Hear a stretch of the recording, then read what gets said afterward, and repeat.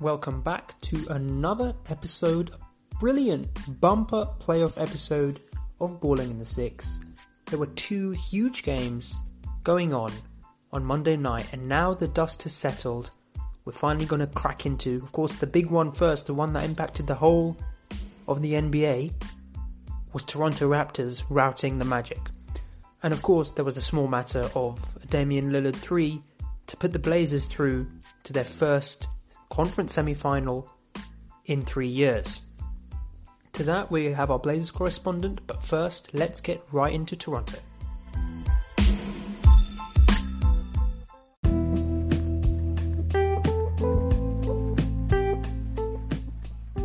So, after Game 4 pretty much ended any chance the Orlando Magic had, especially with the games heading back to Toronto twice over the remaining few games, Game 4 was expected to be perhaps a response from the Magic, but instead the Raptors came out to play.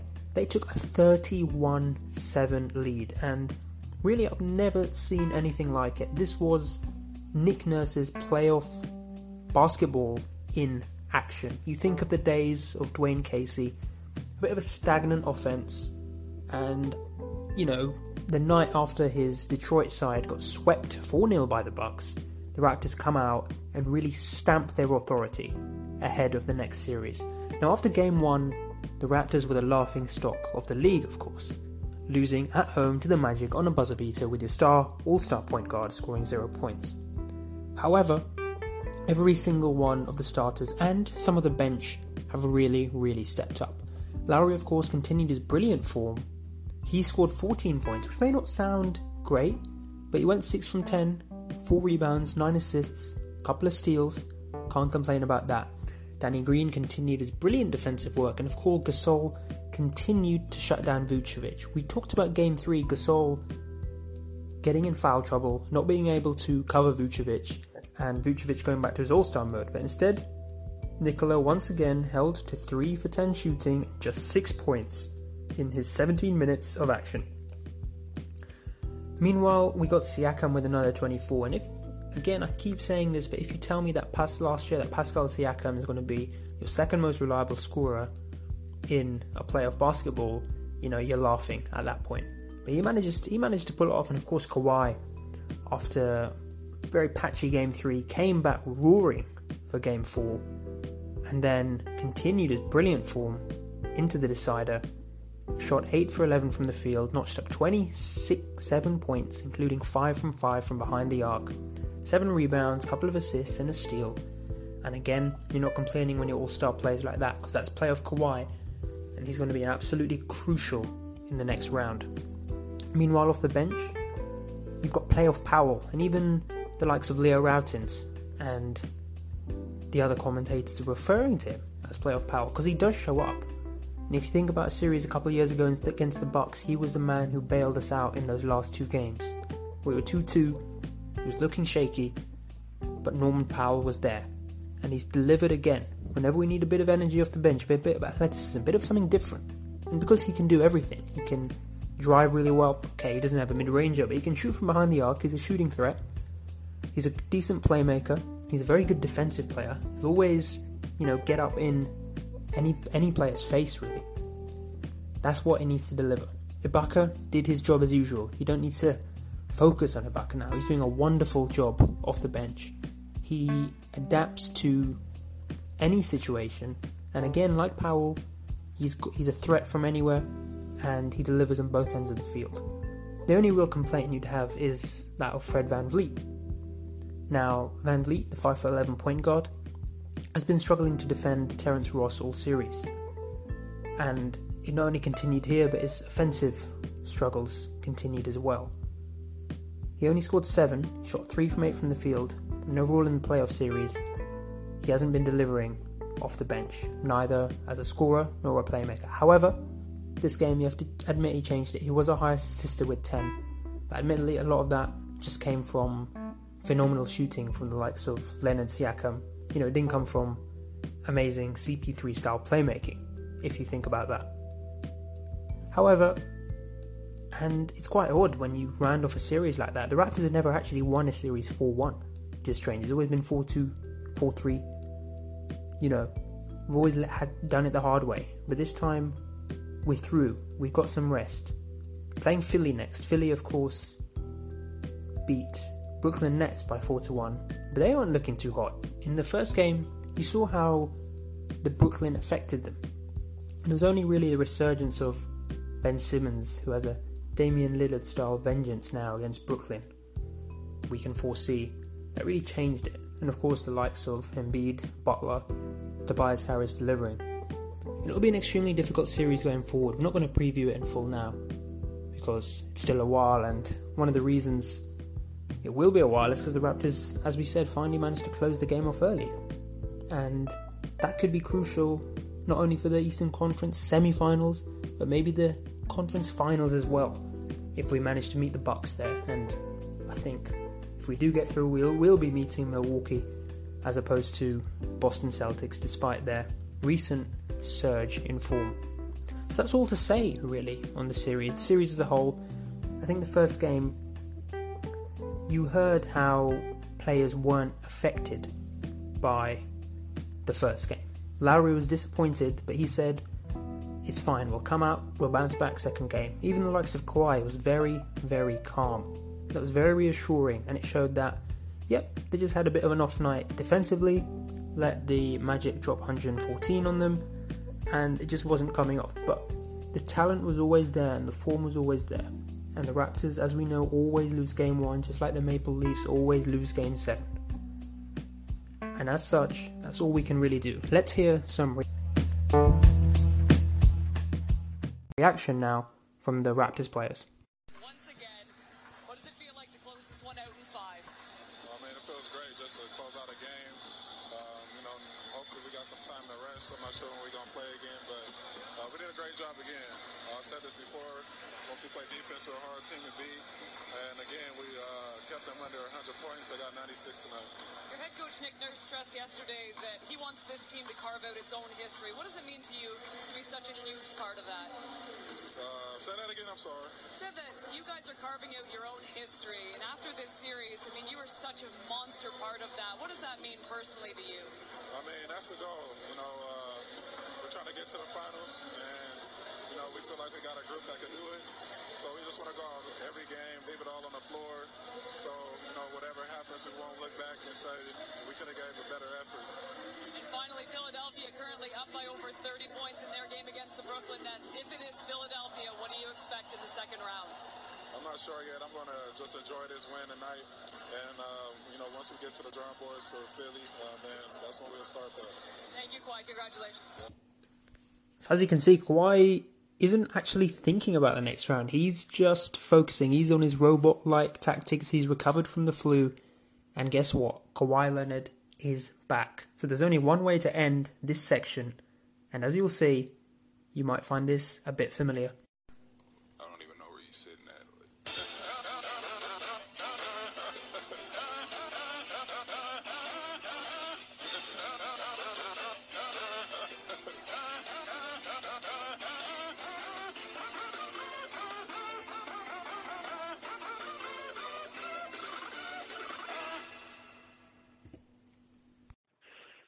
Here to talk about what could be one of the best, most wondrous, wholesome moments of the NBA season, not only this year, but probably the decade.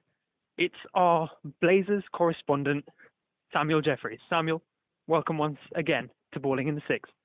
Thank you. Hi. So I can't ask anything, but you are but a microcosm of the wider Trail Blazers fan base. Describe your feeling when you saw that go in.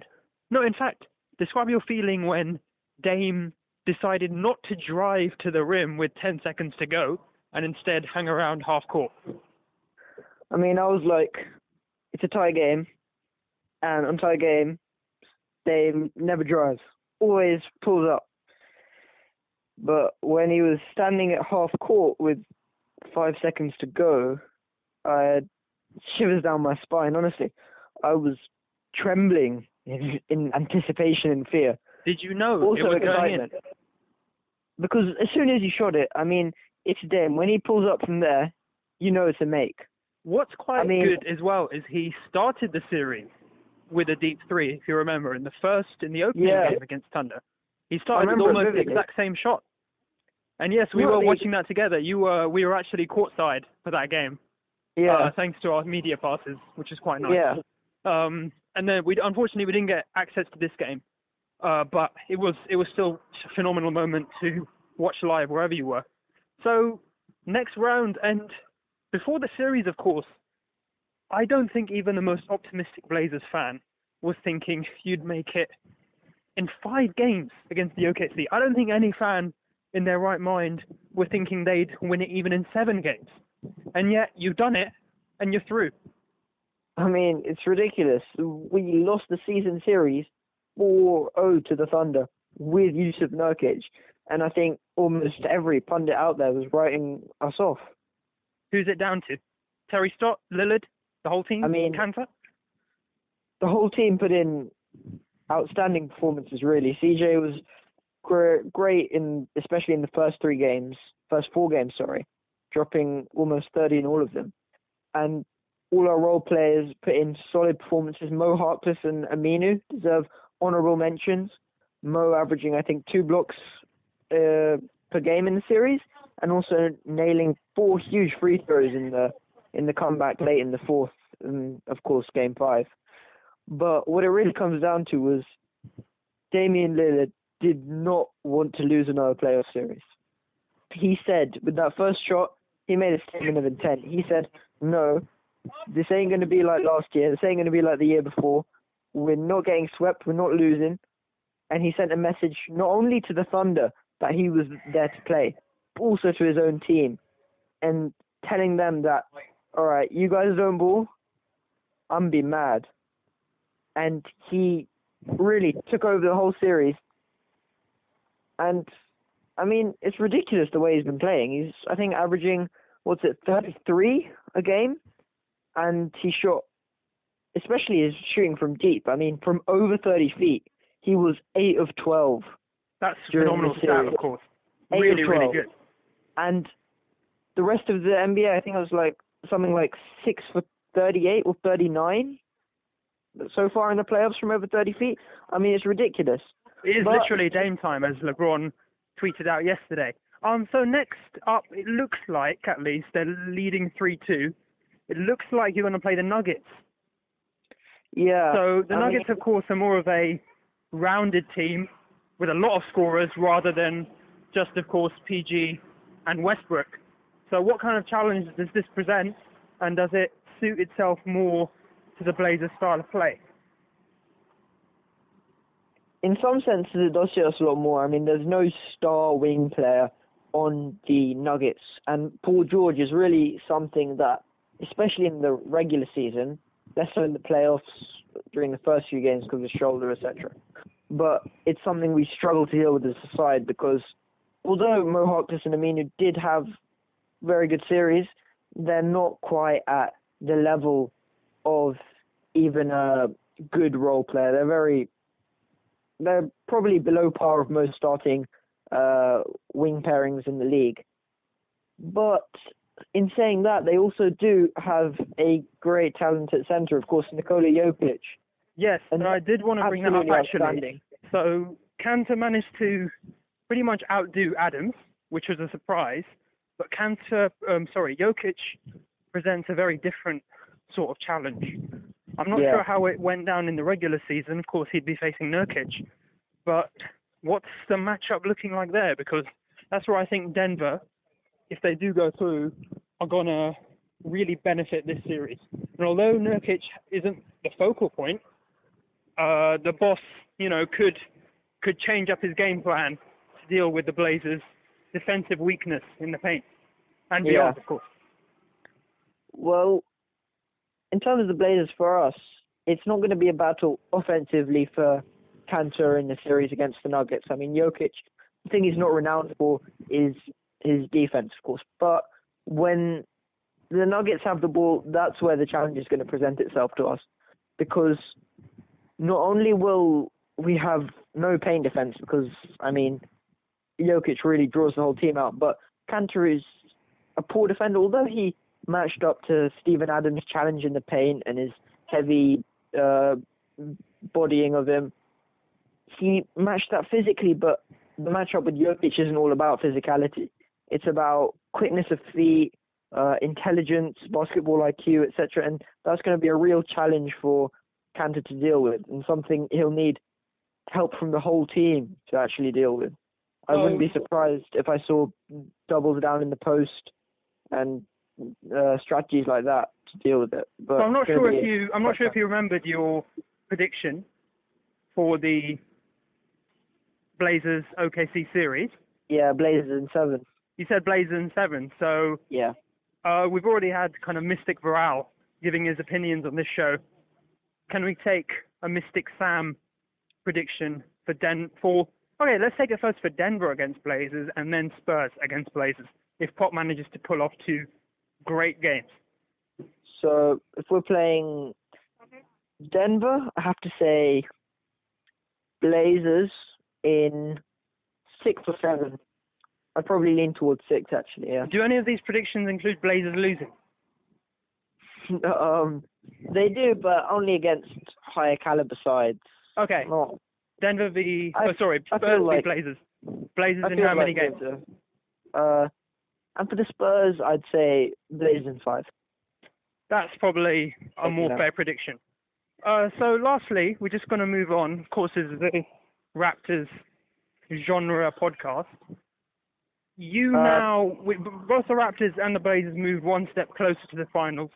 A lot of people, more casually, more tongue-in-cheek, were saying, that would be a very good final series after a couple of really good regular season matchups.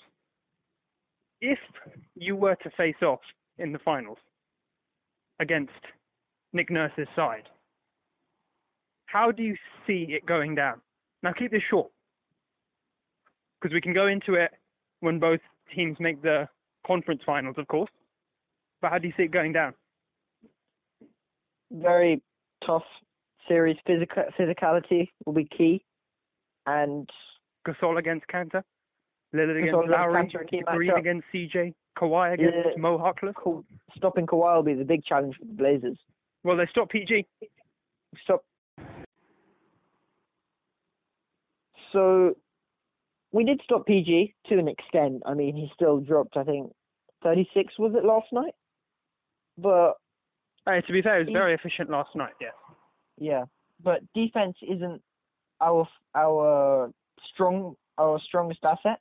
So although we that means we need to put the extra effort on defense, it also means that we have to play up to our real potential on offense. And so what you're saying is Raptors in 6. Thanks very much for appearing today. To win, I think we need a couple big Dame performances. Or CJ performances. Well, on the form he's going, I can't see that happening, and I think the whole league, not only the Raptors fan base, are extremely impressed with what the Blazers have managed to do, and slowly are becoming everyone's second team, which is always nice to hear as a remote fan such as yourself. Well, you go and work on getting media passes for the conference semifinals, and we'll see you next time live courtside for the game, either in Denver or in San Antonio. All right, we'll do. I'll have one for you, yeah? Oh, yeah.